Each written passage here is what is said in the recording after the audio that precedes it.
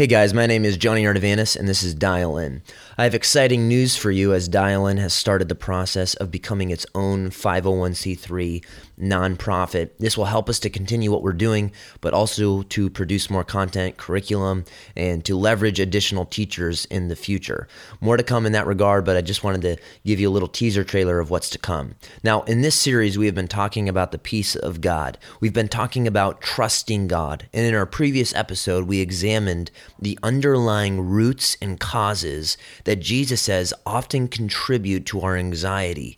And in this episode, we will observe and attempt to apply the remedy and the cure Jesus prescribes the anxious. Our passage is Matthew 6:25 through 34. And in this episode, we are going to briefly study 7 realities about our Heavenly Father that enable us to live a life of trust, regardless of the circumstance. Let's dial in.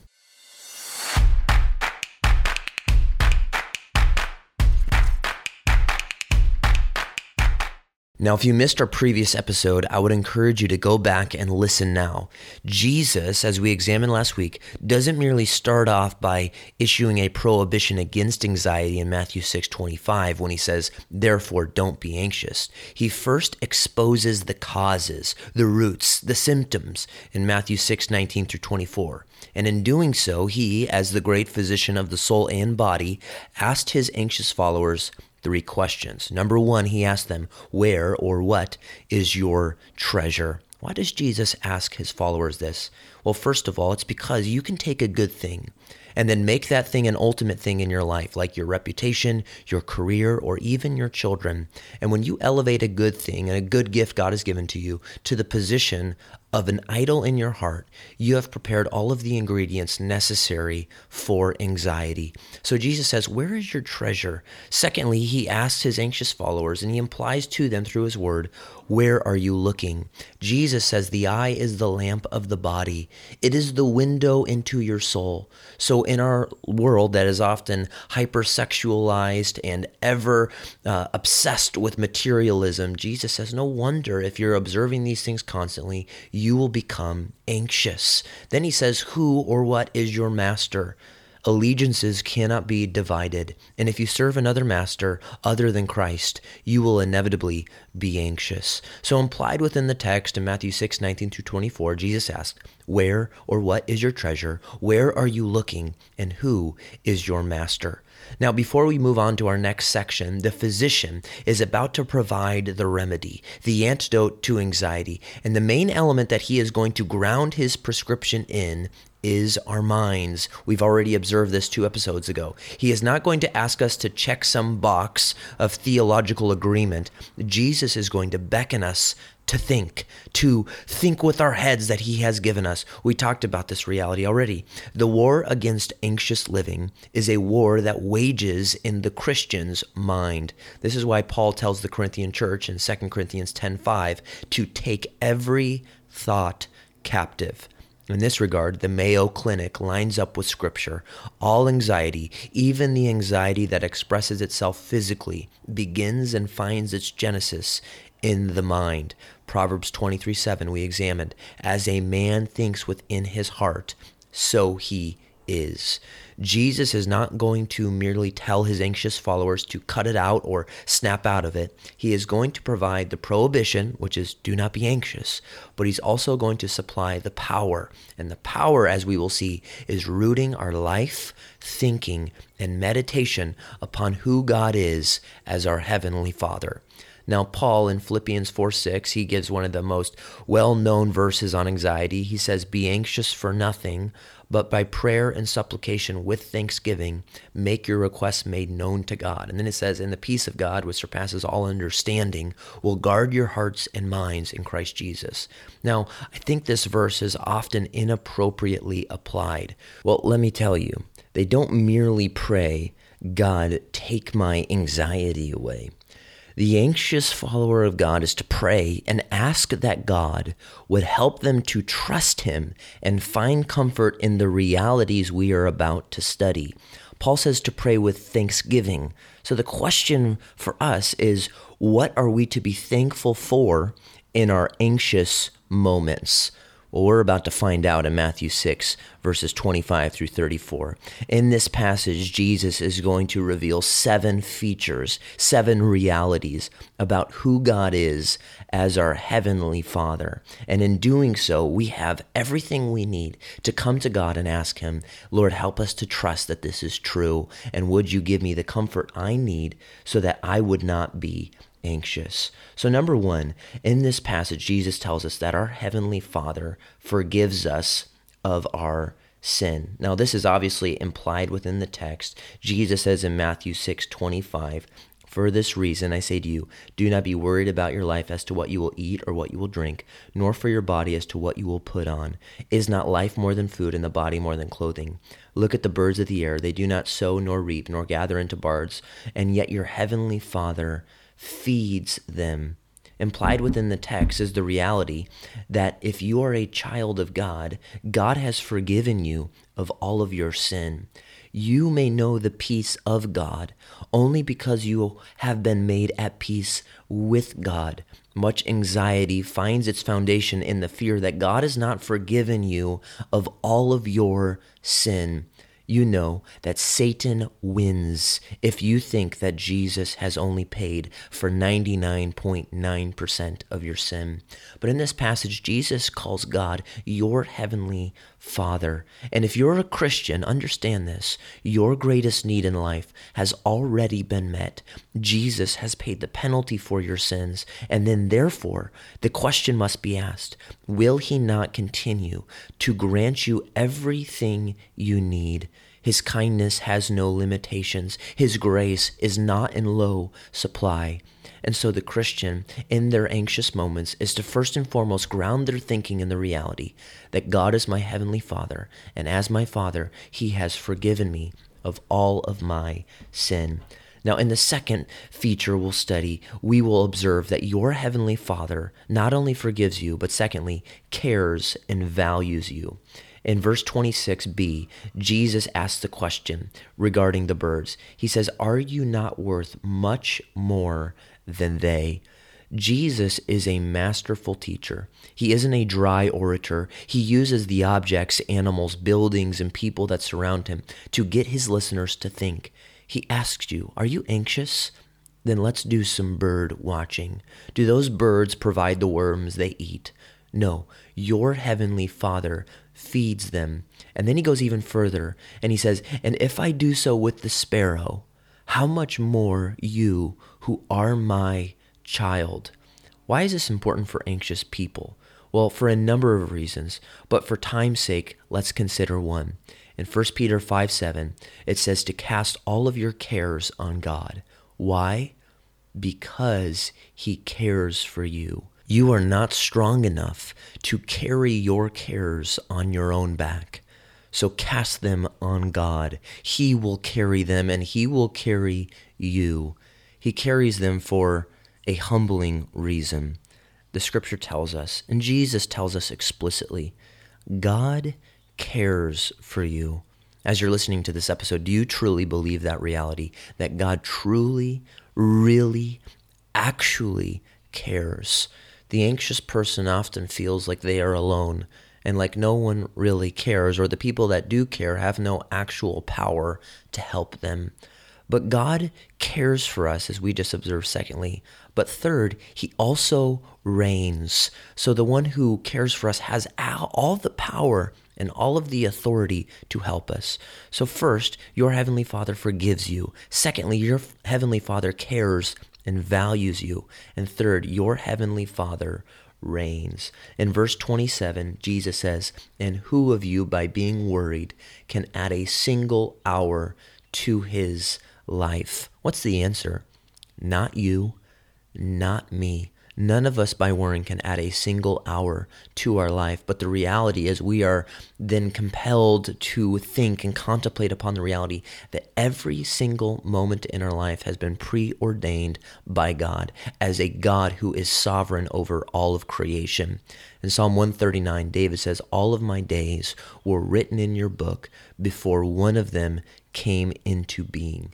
Your life is determined by the one who wove you in your mother's womb. God is the one who not only commands the morning, but who numbers how many mornings you will have on this earth. Everything that happens in this life comes under God's sovereign care and authority. We will come back to this in a few moments, but God has never turned a blind eye towards you in your most painful moments. As Jesus bids us to consider the birds, we are reminded that not one of them falls to the ground outside of the predetermined plan of God. From the cradle to the grave, our Heavenly Father is in complete control. God's sovereignty is the great comfort of God's children. We have a sovereign Father who not only rules and reigns, but truly cares for us. He is not aloof or indifferent to our suffering. He lisps with us. Spurgeon once said, "There is no attribute of God more comforting to his children than the doctrine of divine sovereignty." Suffering, I must say, is not a foreign subject to many of you. And what comforts the minds of Christians is that God is sovereign even in their suffering. If God were not sovereign, then our suffering would be pointless, and we would have no hope in the midst of great trials. But because God is sovereign, we can know that he is composing a masterful symphony, ultimately for his glory and also for our good. And because he has power over all of these things, he has the power to redeem all these things. Thus, we can trust that he knows our pain, and even more, that our suffering is not for nothing. Providence makes us look back and say, God has never deserted me. And providence also makes us look forward and say, if he has never deserted me in the past, he will always be with me in the future. If you are anxious about relationships, the future, the economy, the election, find comfort, hope, and peace and trust in this. Your Heavenly Father is the boss of all creation, and every king and every kingdom comes under his sovereign authority. That's number 3. Well, number 4, we'll look at verses 28 through 30, and that is your Heavenly Father provides. In Matthew 6:28, Jesus asks, "And why are you worried about clothing? Observe how the lilies of the field grow. They do not toil, nor do they spin. Yet I say to you that not even Solomon in all of his glory clothed himself like one of these. But if God so clothes the grass of the field, which is alive today and tomorrow is thrown into the furnace, will he not much more clothe you, you of little faith?" Maybe one of my most treasured passages in the scripture, Jesus says to consider the lilies. Millions of these little flowers, the lilies, remain unseen their entire life, and yet they are seen, cared for, and provided for by God.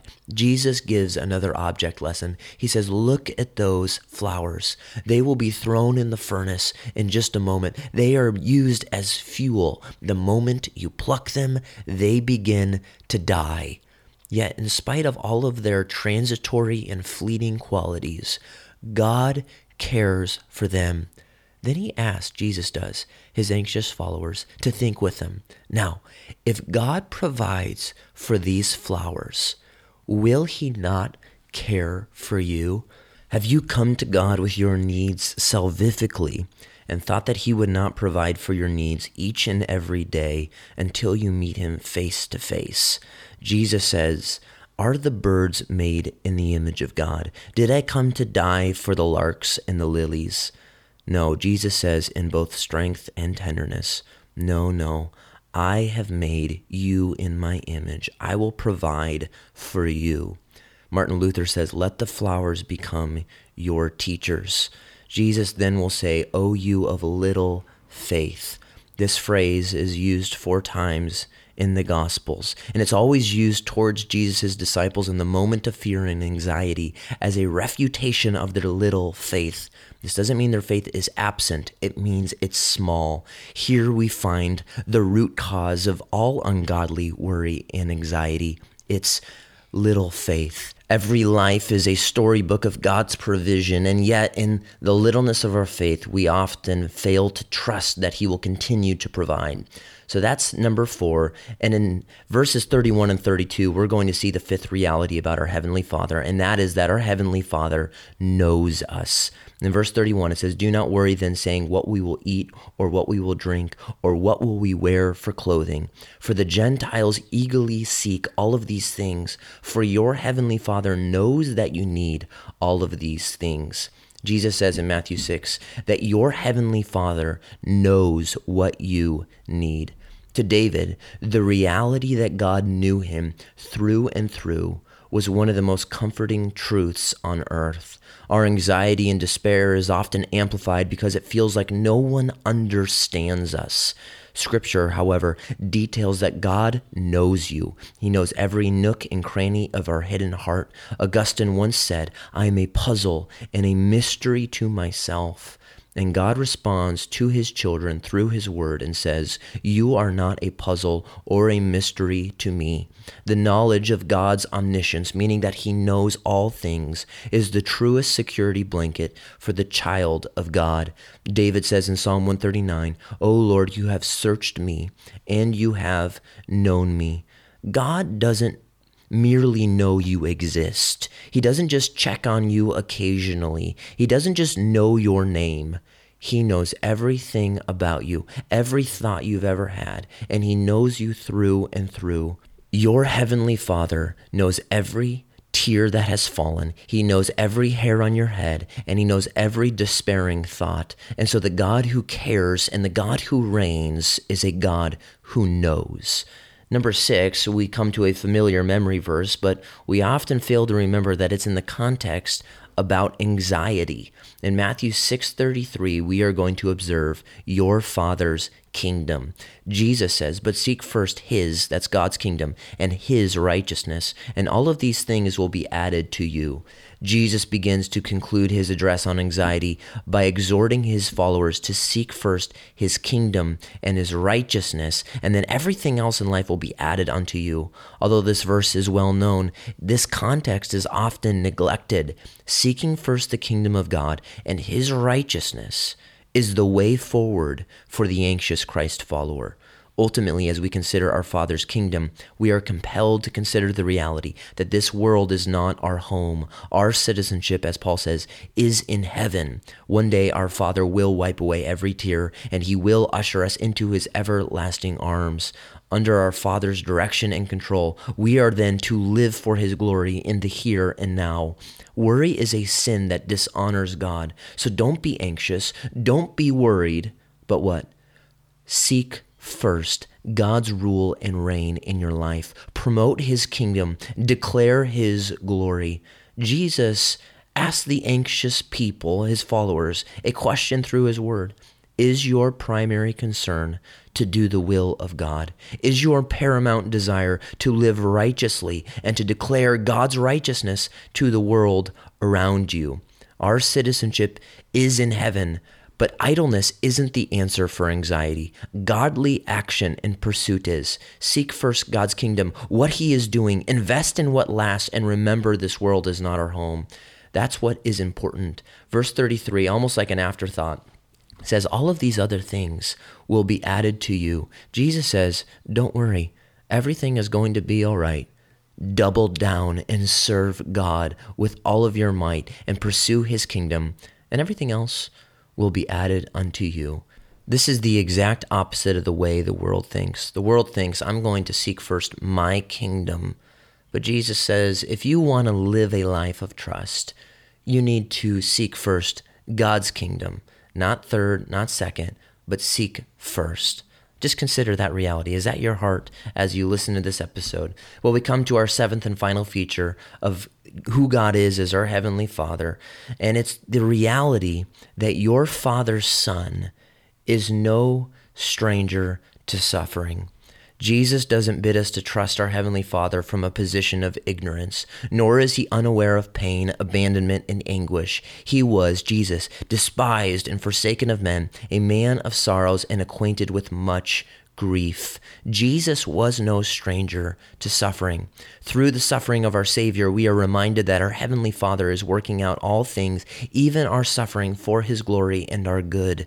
Jesus is our Savior, but the book of Hebrews also calls Him our brother because He goes before us as the premier example of trust in the midst of pain, sorrow, and heartache. In Matthew 6:34, Jesus says, "So do not worry about tomorrow, for tomorrow will care for itself. Each day has enough trouble of its own." God gives us the proper amount of grace to endure every single trial. All of the crosses and disappointments we bear are borne by the grace that God extends to us because Jesus Himself is no stranger to suffering. The only way we can have great faith, furthermore, is because God gives us the right amount of trials and the right amount of grace for every single day. I can promise you this, tomorrow won't be free of trouble, but God's grace will sustain you whatever the trouble may come. Jesus is a faithful teacher, and He honors those who come to Him in trust. I can just ask you, do you trust God? Now, if you're not a child of God, what then? What's the solution for you? Well, let me just tell you this. Then you have every reason to fear, every reason to be full of anxiety. Of course you're anxious if you don't know God, because you could die tonight. And if you don't know God as Father, then Satan is your father. Then your heart and mind befriends you in this anxiety to show you that you need a father as the one we have just studied. Doesn't the language that we have just surveyed instill in you a desire to have a father such as this? Satan is a bad father. He gives lots of promises, but he never delivers. But our God is a good father. Every promise He has made, He has delivered on. And if you do not know God as Father, you can pour out your heart, come to Him, and He will take the burden of your sin, and He will take the burden of your worries. Now, Paul says, "Be anxious for nothing, but by prayer and supplication with thanksgiving, let your requests be made known to God." Now, we already asked at the beginning, what are we to thank God for? Well, we praise and thank God that the realities we studied are true, and we plead with Him to impress those truths through prayer, fellowship, and meditation more deeply upon our hearts. I close with the poem that I love. It says this: "Why should I feel discouraged? Why should the shadows come? Why should my heart be lonely and long for heaven and home? When Jesus is my portion, my constant friend is He. His eye is on the sparrow, and I know He watches me. Let not your heart be troubled. His tender words I hear, and resting on His goodness, I lose my doubts and fears. Though by the path He leadeth, but one step I may see, His eye is on the sparrow, and I know He watches me.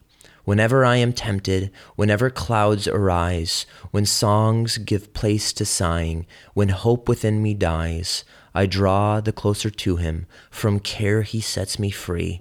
His eye is on the sparrow, and I know He cares for me." I'm so thankful that's true. Stay dialed in.